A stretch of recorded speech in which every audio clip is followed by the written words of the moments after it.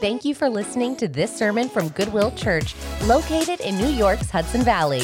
Goodwill Church is on a mission to be a hub of revival in the Northeast and beyond.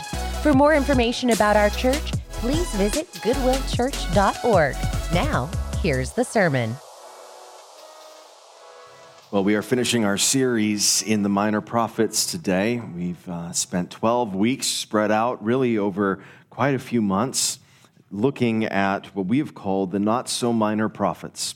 We've been considering the message that they bring to us. We've been considering their value and importance, not only in Scripture, but also to our life together as a church and as individual Christians. We are finishing today with the final book of the Bible, or book of the Old Testament, not the final book of the Bible, the final book of the Old Testament, which is the prophet Malachi.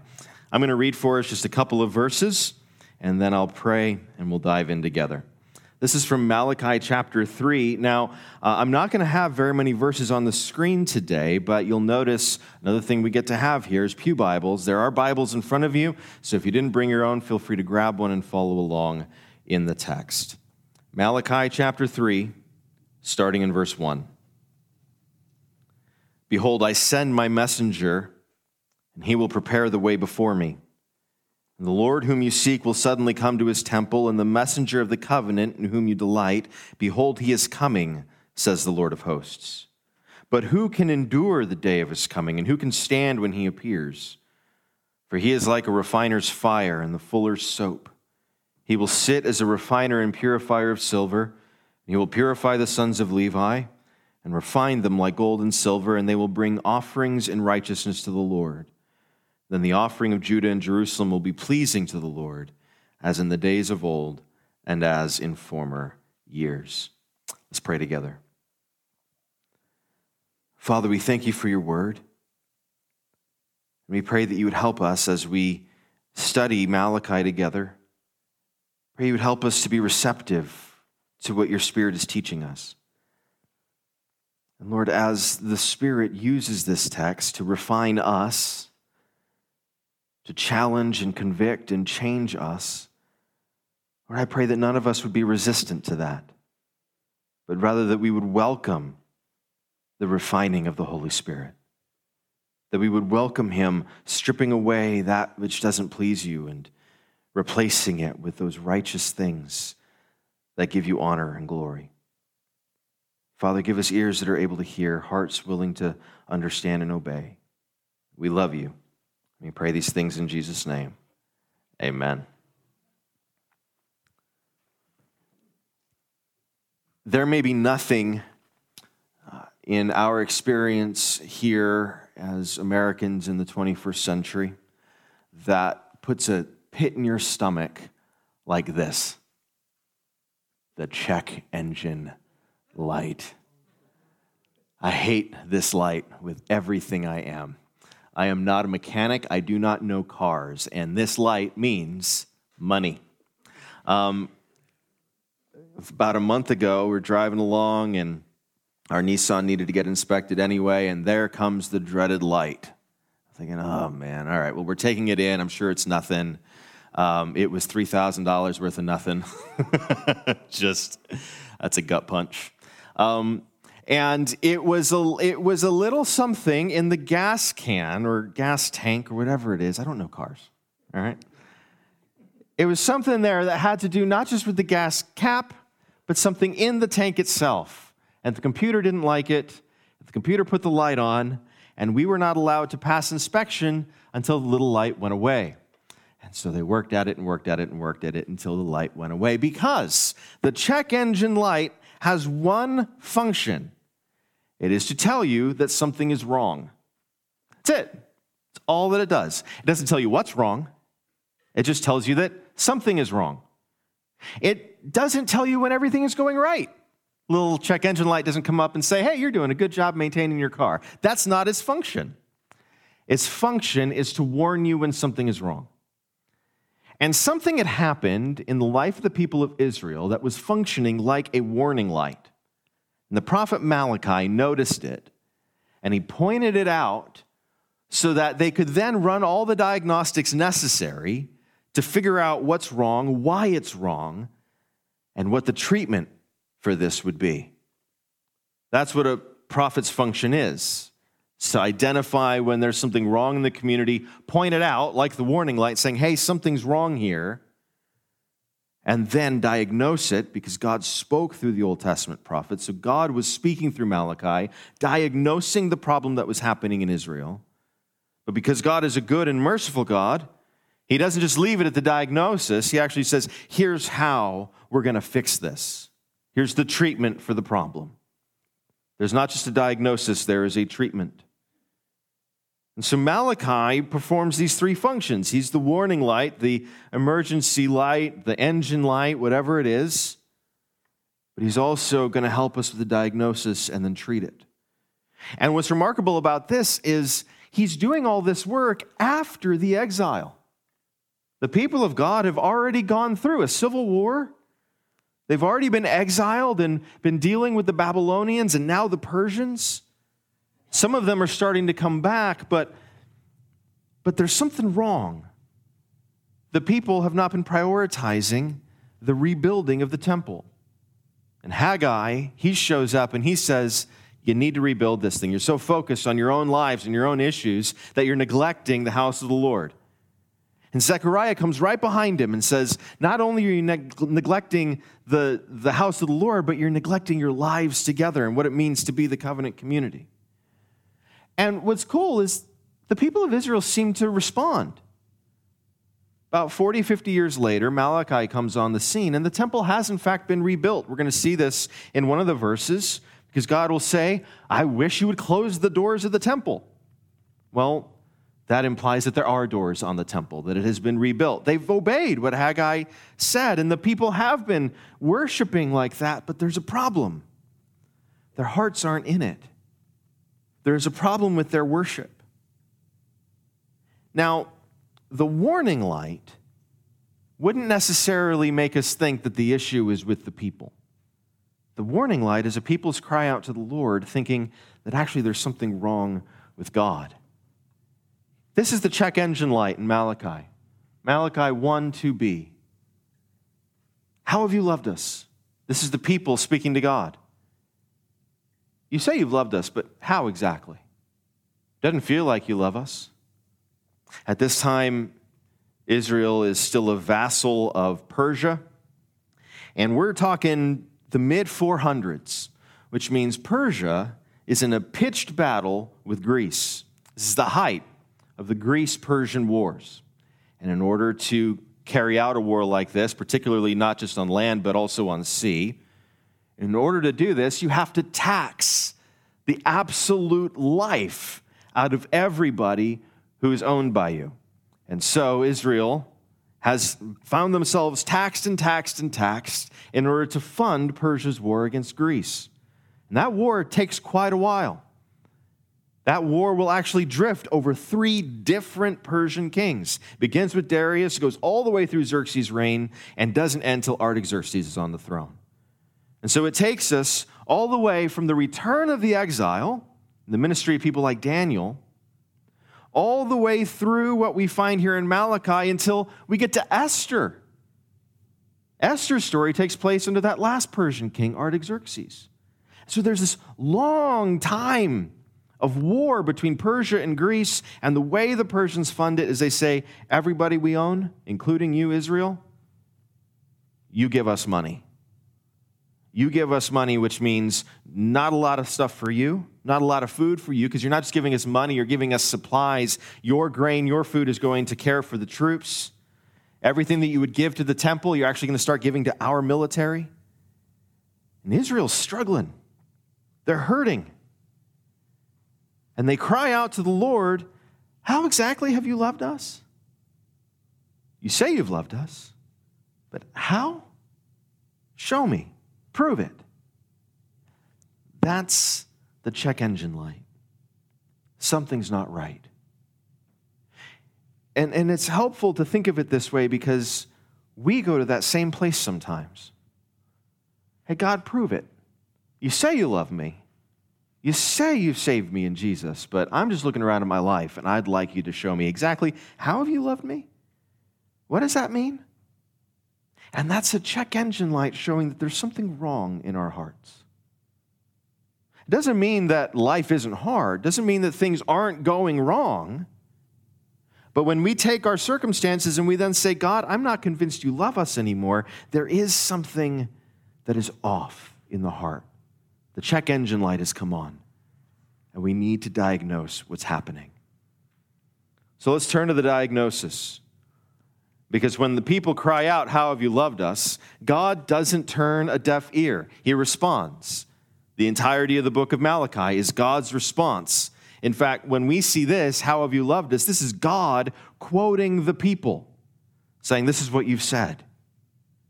So let's look together, starting in verse 6, at the diagnosis. What's gone wrong in the relationship between God and the people that makes the people think God doesn't love them anymore? Well, first, their worship is polluted. I'm going to read basically the entirety of this book. It's only 4 short chapters. I'm not going to put it all on the screen, so I encourage you to read along with me as you can. This is God speaking. He says, a son honors his father and a servant his master. If then I am a father, where's my honor? If I'm a master, where's my fear? Says the Lord of hosts to you. O priests who despise my name. But you say, how have we despised your name? By offering polluted food upon my altar. But you say, how have we polluted you? By saying that the Lord's table may be despised. When you offer blind animals in sacrifice, is that not evil? And when you offer those that are lame or sick, is that not evil? Present that to your governor. Will he accept you or show you favor? Says the Lord of hosts. And now entreat the favor of God that he may be gracious to us. With such a gift from your hand, will he show favor to any of you? Says the Lord of hosts. Oh, that there were one among you who would shut the doors of the temple, that you might not kindle fire on my altar in vain. I have no pleasure in you, says the Lord of hosts. I will not accept an offering from your hand. Economic circumstances had taken a turn, and because of that, the people of God had said, you know what? We're going to just stop giving our best to the temple. That unblemished lamb, that perfect lamb that we're supposed to give to the temple to be slaughtered for the forgiveness of our sins, for the covering of our guilt, we're not doing that anymore. No, you get the rejects, God. You get the blind lamb. You get the lame lamb. You get the one that's sick. We'll give that, but we need to keep the rest of this for us. But God had told the people generations before that if you were going to sacrifice on his altar, it needed to be a lamb without blemish or spot. That there could be no imperfections in this particular little animal. That was prophetic. It was prophetic of the one who would come, Jesus, without blemish or spot, never having sinned, and dying for the sins of the people. And so they were despising their worship. They were polluting their worship because they gave their best to other worldly things, and they gave the dregs, the extra, the little bit over here, they gave that to the Lord. And God, he will not accept this kind of an offering. In verse 11, he says, from the rising of the sun to its setting, my name will be great among the nations. And in every place incense will be offered to my name in a pure offering. For my name will be great among the nations, says the Lord of hosts. He's saying, you're taking these diseased, sick animals, you're bringing them to me. You wouldn't bring them to your governor. You wouldn't do that to him. But me, I am great among the nations. I deserve your best, not whatever you have left over. But you profane it when you say that the Lord's table is polluted and its fruit, that is, its food, may be despised. You say, what a weariness this is, and you snort at it, says the Lord of hosts. You bring what has been taken by violence or is lame or sick, and this you bring as an offering? Shall I accept that from your hand? Says the Lord. Cursed be the cheat who has a male in his flock and vows it and yet sacrifices to the Lord what is blemished. For I am a great king, says the Lord of hosts, and my name will be feared among the nations. So the first thing that has gone wrong in the relationship between God and his people is that the people are no longer giving their best to the Lord in worship. but they're offering instead polluted worship. Second, in the diagnosis, deceptive preaching. The worship has been polluted, and now the preaching itself is a problem because it is the priests who are offering the lambs in worship, and it is the priests who are supposed to be teaching the people. Chapter 2, now, O priests, this command is for you. If you'll not listen, if you'll not take it to heart to give honor to my name, says the Lord of hosts, then I will send the curse upon you, and I will curse your blessings. Indeed, I have already cursed them because you do not lay it to heart. Behold, I will rebuke your offspring and spread dung on your faces, the dung of your offerings, and you shall be taken away with it. So shall you know that I have sent this command to you, that my covenant with Levi may stand, says the Lord of hosts. My covenant with him was one of life and peace, and I gave them to him. It was a covenant of fear, and he feared me. He stood in the awe of my name. True instruction was in his mouth. No wrong was found on his lips. He walked with me in peace and uprightness, and he turned many from iniquity. For the lips of a priest should guard knowledge, and people should seek instruction from his mouth, for he is the messenger of the Lord of hosts. But you have turned aside from the way. You've caused many to stumble by your instruction. You have corrupted the covenant of Levi, says the Lord of hosts, and so I make you despised and abased before all the people, inasmuch as you do not keep my ways, but show partiality in your instruction. So here we have the priests leading the people astray through the teaching, through their instruction. Their preaching is marked by partiality. Most likely what that means is that those who have money, those who have riches, they're told what they need to hear, and the poor are often ignored. This makes sure that the priests get theirs, because when you brought something to the altar to be sacrificed, that was often how the Levites were able to eat. They didn't have their own land. They didn't have their job was the temple. They were able to eat because you brought food to them and sacrificed it on the altar. And so the priests, they began teaching based on what was going to make them wealthy or them comfortable. They began to twist the teachings of the Lord. They preached deceptively. And this was not what God had asked Levi to do. Levi, the first Levite, that's where the name comes from, Levi was a teacher. Aaron and his sons after him, teachers of the law. And they did so for the good of the people, not for the good of themselves. But here, the preaching is deceptive. It's for themselves, not for the people. Third, we have first polluted worship and then deceptive preaching. And something's happening in the community that God really despises. And that is unfaithfulness to marriage. Starting in verse 10 of chapter 2. Have we not all one Father? Has not one God created us? Why then are we faithless to one another, profaning the covenant of our fathers? Judah has been faithless, and abomination has been committed in Israel and in Jerusalem, for Judah has profaned the sanctuary of the Lord, which he loves, and has married the daughter of a foreign god. May the Lord cut off from the tents of Jacob any descendant of the man who does this, who brings an offering to the Lord of hosts.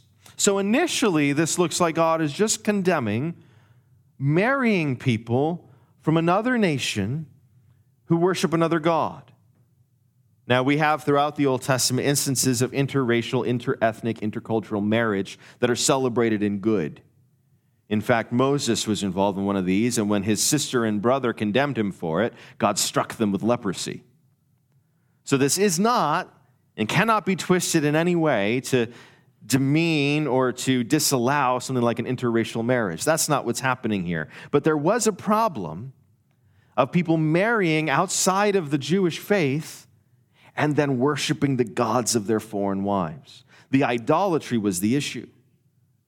But that's not the heart of the issue here. That's the result. There's something much worse happening. The second thing you do, you cover the Lord's altars with tears, with weeping and groaning, because he no longer regards the offering or accepts it with favor from your hand. But you say, why does he not? because the Lord was witness between you and the wife of your youth, to whom you have been faithless. She is your companion and your wife by covenant. Did he not make them one with a portion of the Spirit in their union? What was the one God seeking? Godly offspring. So guard yourselves in your spirit, and let none of you be faithless to the wife of your youth. For the man who hates his wife and divorces her, says the Lord, the God of Israel, covers his garment with violence, says the Lord of hosts. So guard yourselves in your spirit, and do not be faithless. What was happening in this time of economic downturn was that men at this point, they were divorcing their wives in order to marry the wives of other gods in the hopes that those other gods would meet their economic needs. This was the use and abuse of the women in their own community for the sake of economic help.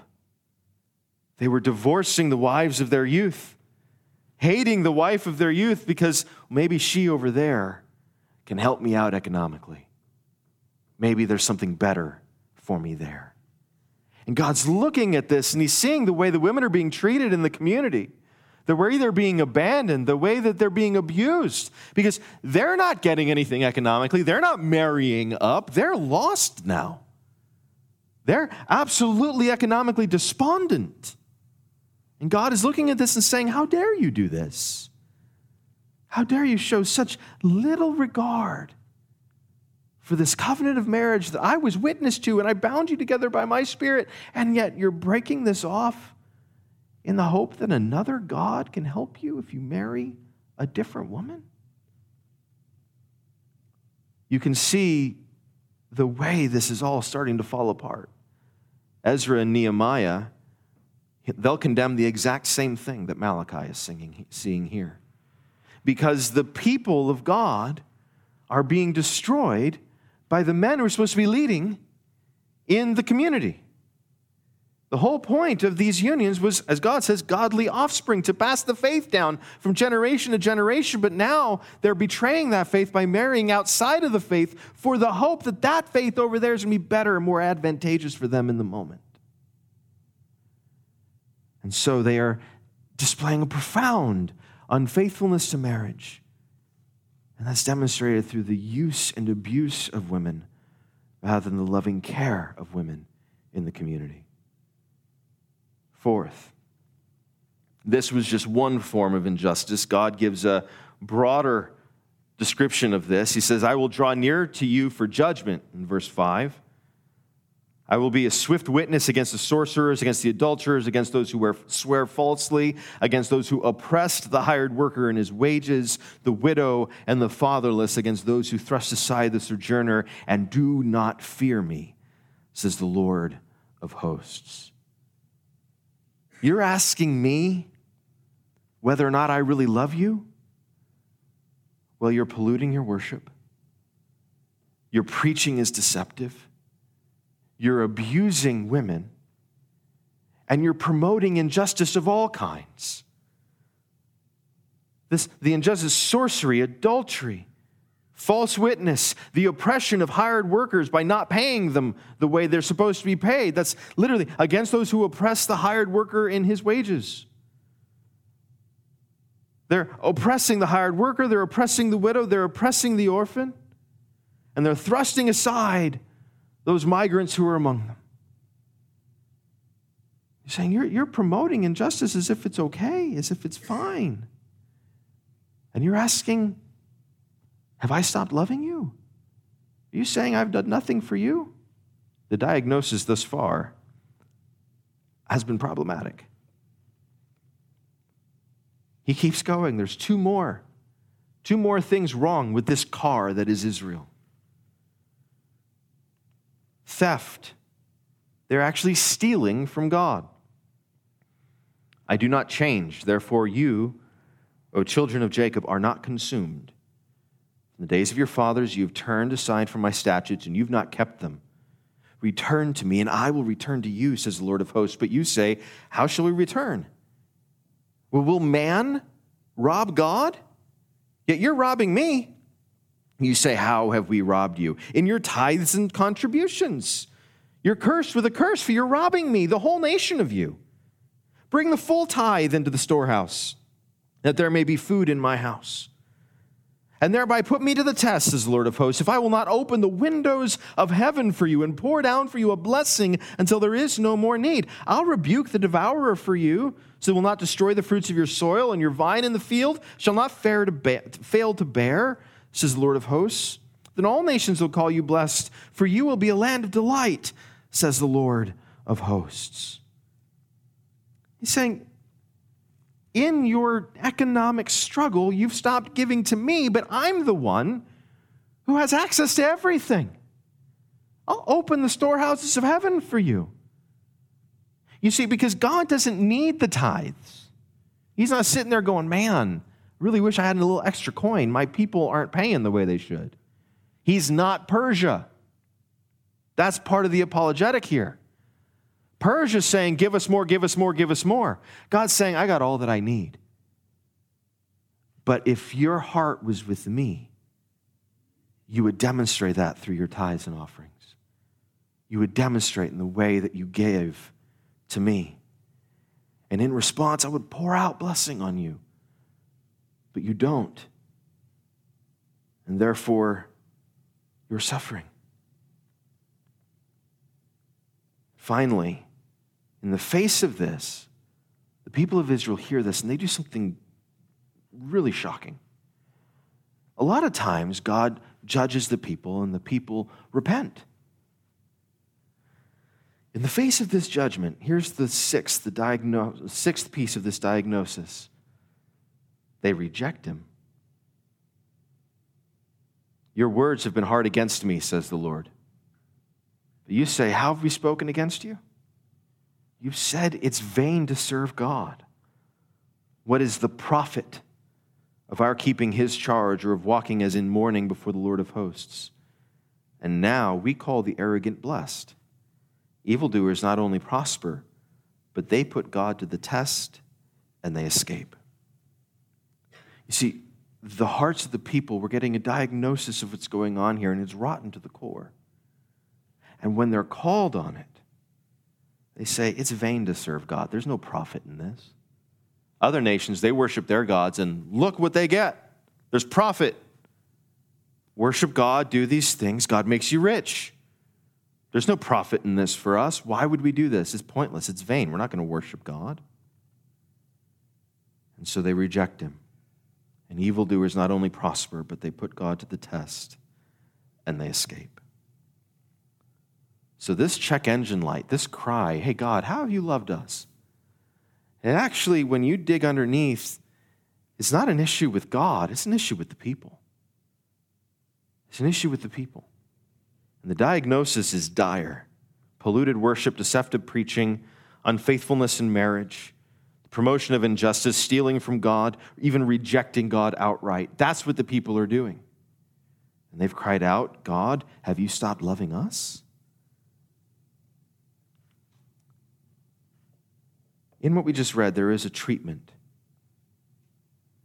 This is back in verse 7, return to me, and I will return to you, says the Lord of hosts. Return to me, and I will return to you. And here's what that returning is going to look like. If they return, if they repent and turn back to the Lord, here's what his returning to them will look like. First, God will cleanse his people. Behold, I send my messenger, and he'll prepare the way before me. And the Lord whom you seek will suddenly come to his temple, and the messenger of the covenant in whom you delight, behold, he is coming, says the Lord of hosts. But who can endure the day of his coming, and who can stand when he appears? For he is like a refiner's fire and fuller's soap. God has been described as a consuming fire elsewhere in the scriptures. He'll be described this way again in the book of Hebrews.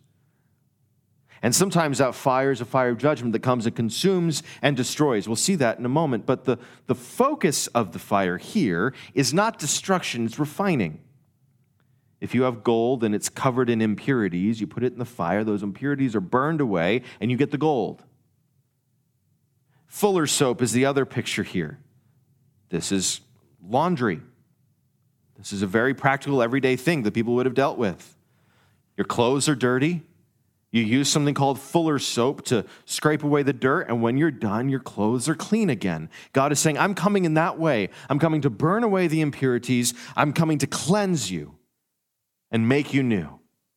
I'm coming to redeem and restore and heal.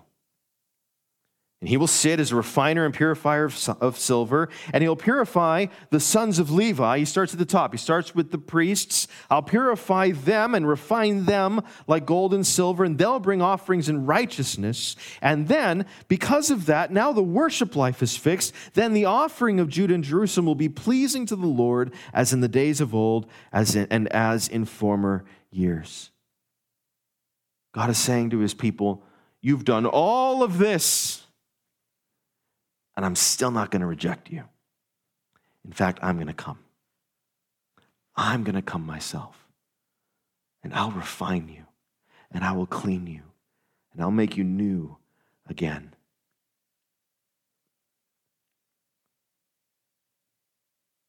One of the things that's a theme throughout the Old Testament is the righteous remnant. There is no complete destruction here of the people because there's a group that really do believe in what God is doing and in God's love for them. They're found in chapter 3, verse 16. They hear all of this, they hear the diagnosis, and here's their response. Those who feared the Lord spoke with one another. They're like, we got to talk about this. Because the diagnosis is dire. And the Lord paid attention and heard them, and a book of remembrance was written before him of those who feared the Lord and esteemed his name. They shall be mine, says the Lord of hosts. In the day when I make up my treasured possession, I will spare them as a man spares his son who serves him.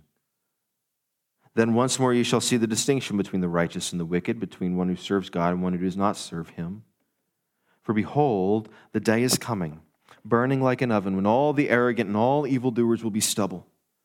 The day that is coming shall set them ablaze, says the Lord of hosts, so that it will leave them neither root nor branch. There is the destructive power of God's consuming fire. Part of the way that he refines and cleanses is he destroys those whose lives are marked with sinful rebellion and not with faith. The doctrine of hell is not a New Testament doctrine. It is an Old Testament doctrine as well. It is a doctrine throughout the Scriptures because it is a part of God's cleansing work of his world and of his people. He says, the day is coming, I will set the arrogant and all evildoers ablaze. But for you who fear my name, the Son of Righteousness will rise with healing in its wings. You shall go up leaping like calves from the stall. You shall tread down the wicked, for they will be ashes under the soles of your feet. On the day when I act, says the Lord of hosts, remember the law of my servant Moses, the statutes and rules that I commanded him at Horeb for all Israel. Behold, I will send you Elijah the prophet before the great and awesome day of the Lord comes. He will turn the hearts of fathers to their children, and the hearts of children to their fathers, lest I come and strike the land with a decree of utter destruction. This is fulfilled in the New Testament when John the Baptist comes as in the spirit of Elijah to be the forerunner of the one who would come to save, but also to purify. When Christ comes again, this is what we see in the book of Revelation. We see him returning to save his people, but part of that salvation is a purifying fire. Peter will say that the earth will be burned up, and that's not a literal destruction of the earth. That is a purifying of the earth so that it might be renewed again and so that the people of God might live in a new heaven and a new earth because of the refining work of God. The diagnosis is a profound level of sin. But the treatment is that God will not leave them there. He will come, he will cleanse, he will save his people. That's the story of Malachi. It begins with this. It begins with a warning light. It's there in verse 2 of chapter 1, and he cries out, "How have you loved us?" But the answer to this heart cry is to say, look at all the things that are going on in your life, and you're wondering, where is the love? Let's read 2 to 5. It begins with this: I have loved you, says the Lord. But you say, how have you loved us? Well, is not Esau Jacob's brother? Declared the Lord. Yet I've loved Jacob, but Esau I've hated. I've laid waste his hill country and left his heritage to jackals of the desert. If Edom says, we're shattered, we'll rebuild the ruins, the Lord of hosts says, they may build, I'll tear down. They'll be called the wicked country and the people with whom the Lord is angry forever. Your own eyes shall see this, and you shall say, great is the Lord beyond the border of Israel. He's saying, listen, I've loved you. You want evidence that I've loved you? Look at the people I haven't loved. Look what's happened to Edom. And we may wonder, well, doesn't God love everybody? Yes. But this is where our understanding of the sovereignty of God is so important. He has saved his people. He saves his people. He chose Jacob over Esau for no reason other than his love and goodness and mercy. He saved Jacob. And we say, well, that's not fair. Why wouldn't he save both of them? Well, you're right, it's not fair. If it was fair, he would have saved neither of them.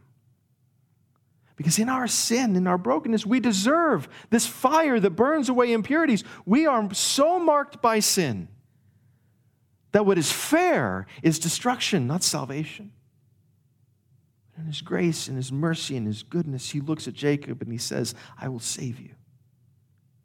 In his goodness and his mercy and his grace, he looks at each and every one of us and he says, I love you because I love you, and I call you to be my people, and I join you together, Gentiles and Jews alike. I join you together in Christ that you might be saved because I love you, because I have loved you. You're saying, how have I loved you? Look around and see what I've given you in Christ. When we are crying out as Christians, God, prove that you've loved us. What we are to do in this moment is to look at the diagnosis here and ask the Holy Spirit to say, hey, diagnose my soul. Is this true about me? Am I giving Jesus just the last bit?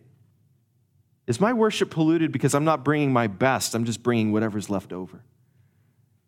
Is the preaching that I'm preaching to myself or preaching to others, or the preaching I'm receiving, only those things that make me feel good or confirm my own understanding of things?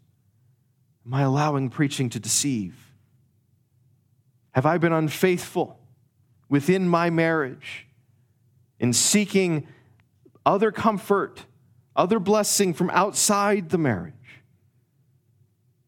Am I okay with injustice? Am I okay with injustice because the people around me are okay with injustice, because the society is okay with injustice? Or am I willing to say, no, that's wrong, and pursue justice? Do we promote injustice either actively or passively in our own lives? Am I stealing from God?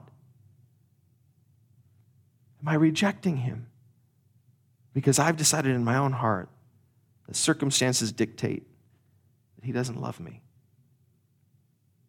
God has loved us. He's loved us so much that though we are sinners, he died for us. He loved us so much that he chose us in Christ before the foundations of the earth. We are able to love him because he first loved us. That's what the Apostle John says. He loved us so much that he sent Jesus for us. And now in response, he says, now just return to me. Return to me. If you feel like God is distant, if you feel that God doesn't love you, I can guarantee you, based on Scripture, God is not the one who moved. Return to me, and I'll return to you. And I will cleanse you. And I will burn away those impurities. I'll refine you like gold or like silver. I'll cleanse you. This is what the table does for us. It doesn't save us. But when we come to this table, we receive grace that sustains us, and we are called to confess our sin on our way to this table. Because the grace of Jesus Christ is sometimes a severe mercy that must burn away, wash away those impurities. And so this is a time when we come to the table to confess our sin. Not because we aren't saved in Christ, but because we are called to return. And oh, how often do we rebel and walk away?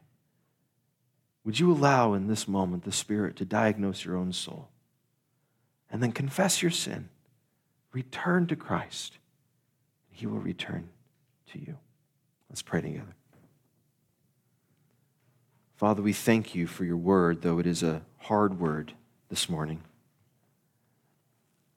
God, it is sometimes hard for us to wrap our minds around these things. It feels dark even. And yet you have loved us so much that you've sent Jesus for us, and you call us to a kingdom way of life, to walk worthy of the calling to which you've called us.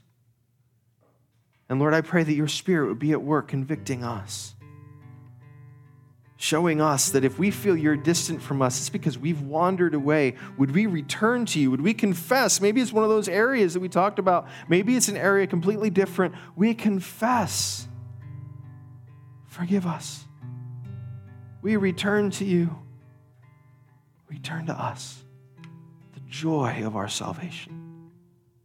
We ask that this sacrament, this means of grace, would do the work of bringing us back to Jesus, that we might know his comfort, his presence, his love. We love you and we pray these things in Jesus' name. Amen. Thank you again for listening to today's sermon. For more resources and information about Goodwill Church, visit goodwillchurch.org. God bless.